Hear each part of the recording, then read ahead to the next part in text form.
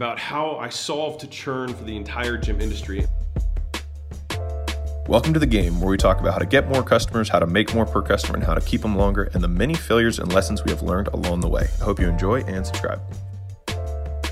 In this video, I'm going to tell you a story about how I solved to churn for the entire gym industry, and I think there are a lot of things you can take from this, both in the actual outcome itself, but also the process that was used to achieve it. All right, so one of the things, so I'm going to rewind the time clock here. So for those of you who don't know me, I had a chain of gyms in California.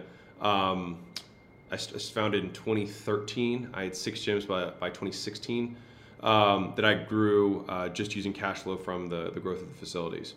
And so I was very good at the marketing and selling process of getting people in the gyms and opening them at full capacity, which was kind of my claim to fame.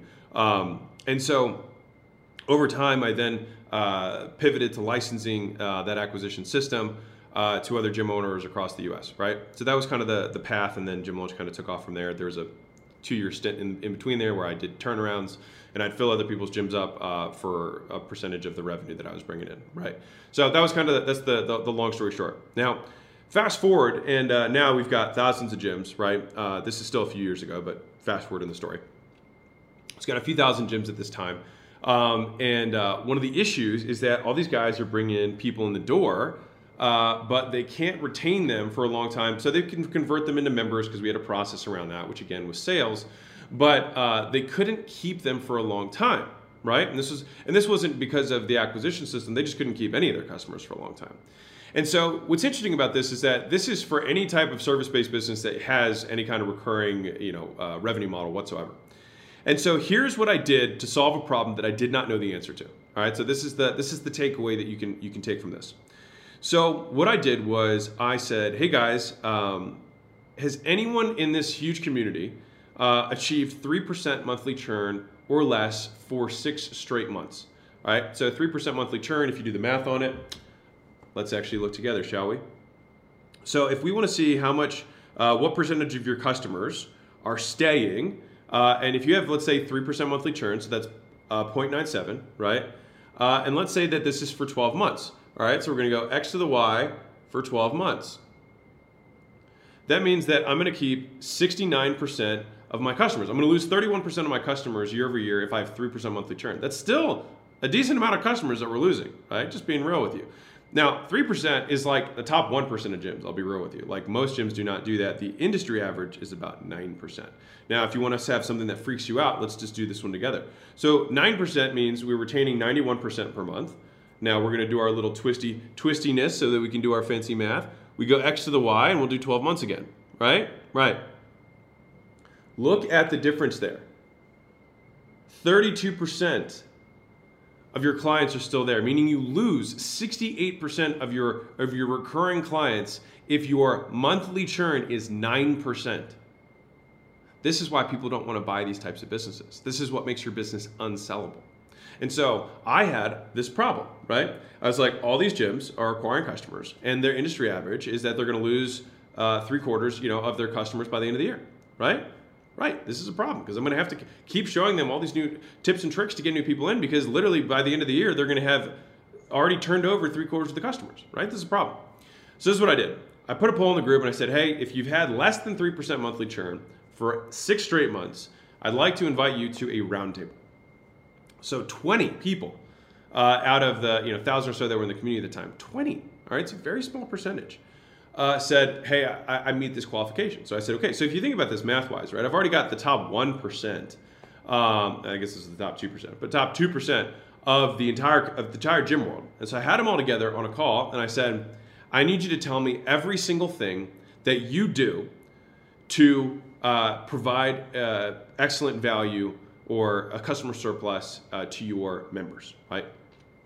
And so I went person by person by person. And I would sit there and I was like, and then what do you do? And then how does that work? And then why do you do that? And X, Y, Z, right? And I wrote down every single thing that every one of them had. And so by the end of this, I had like 4 pages of notes, right? So this is what I did next. So that, we ended the call. And so I looked through all the notes, and then I recategorized them because a lot of them were repetitive. Some of them were, different, one-off weird things. And so I said, okay, it's clear that all of them do lots of things. And the first one being they actually track it and focus on the metric, which 95% of people don't even do, which is why most people are poor. Number one.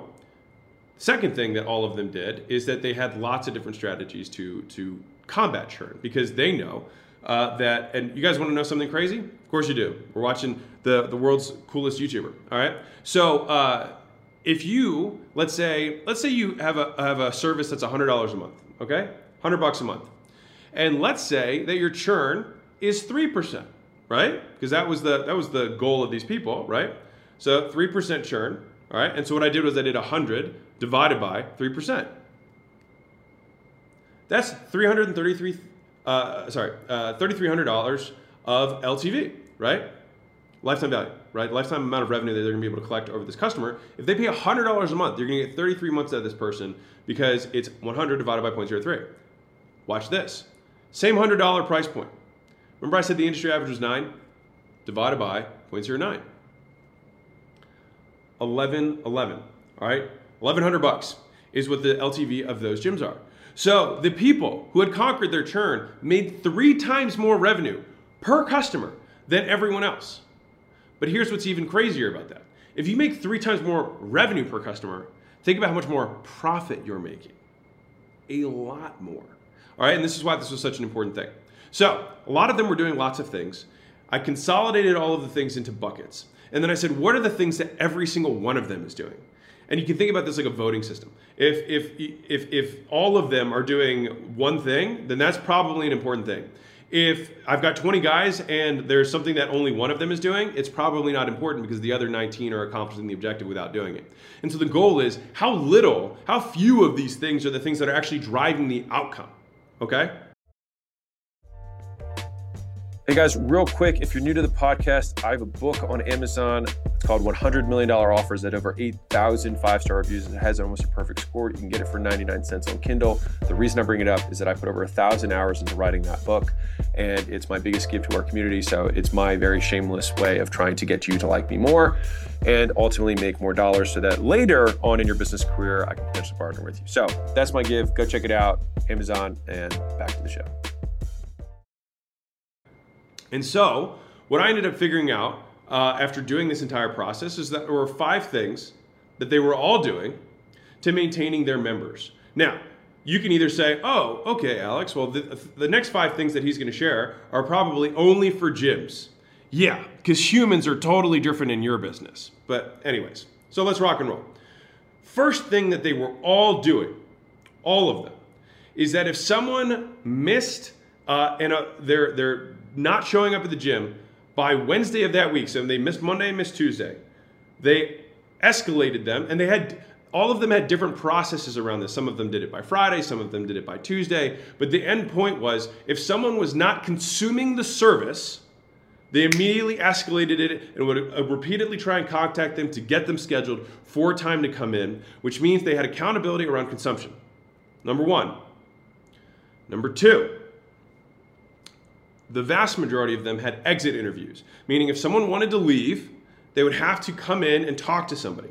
And there's 2 benefits to this. One is you get to identify the things that are wrong with your business because these people will tell you why they are leaving. This gives you the opportunity to fix things that are not good, which is great, which is incredibly valuable data, right? Number 1. Number 2 is a lot of times people just need to vent, and the things that they're venting about, it sounds like pain, means it can be solved, which means a lot of times over half of those people get resold into a higher level package. It's like, no one ever contacted me. It's like, well, you're not in the contact me plan. You're in the, do it yourself plan. You should get into the coaching level where we actually hold you accountable. Oh, I didn't know you guys had that. Yeah, we just didn't know that you needed that. And that's our fault. We should have asked you better questions on the front end. Right, cool. And then all of a sudden this person goes from being a loss and a cancel to being an ascension. So number 1, they make sure people are consuming. Number 2, they save exit interviews so they can collect data and ascend existing customers. Number 3, they all did member events. All right, so they had some sort of community component that happened on a regular basis. The extent to which they had it was different. The cadence was different. But I'll tell you right now that if you do it on a quarterly basis, that usually works. In terms of bringing the community together, you're usually in good hands. Number 4 is that they had handwritten cards that they would send out on a regular basis to each of the people in their community. And some of them would send it out with gift cards to bring friends, which is a great way to generate referrals as well. Some of them would just have it as appreciation. Some of them would give them some sort of kudos or whatever. And here's the key point about how these cards had to be written. They had to be personalized. All right, so it can't just be, hey, thanks for being a member, love you lots, send. Doesn't work. It has to be, hey, Charlotte, you've really been advancing on your pull-ups, and if you're like, well, this only works for gyms, I'm not even going to comment on that. Use your brain. Can you personalize something to any kind of improvement that someone has had in your business?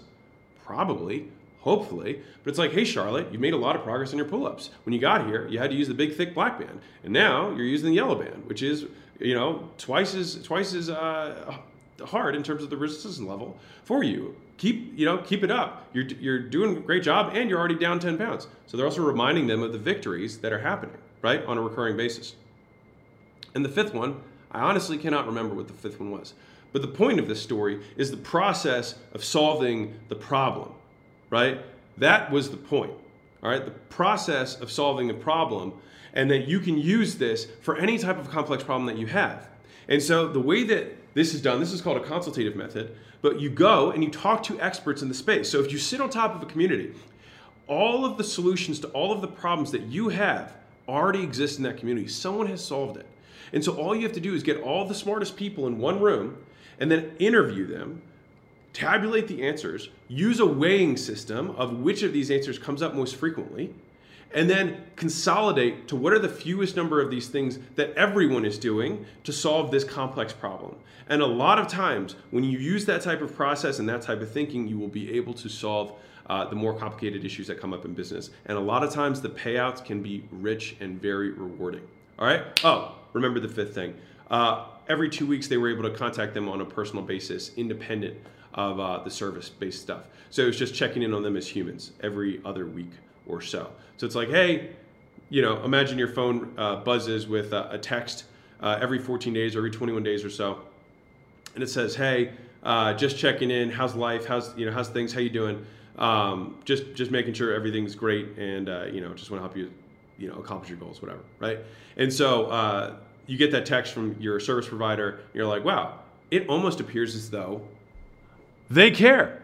Isn't that wild? Of course it is. And that is why people pay you to pay attention. That is what they are literally paying for. All right? People want your attention. And so do not automate what you should systematize. It's one of the sayings I have when it comes to service. All right? As soon as someone finds out that communications are automated, they stop paying attention because you stop paying attention to the communication. All right? And so that's a little nugget, little tidbit for you as well, is that do not automate what you should systematize. Okay? You can have a system around something, just do not automate it, because as soon as human touch is gone, people will stop caring about it altogether, and it actually withdraws goodwill from the goodwill bank account of your customers rather than depositing. It's better to say nothing at all than to automate things for the most part. Many times I have found when it comes to customer success and getting people to believe that you give a shit, which is kind of the point of most services. Okay? So the best way, as a total side note, of getting people to think you give a shit is to actually give a shit.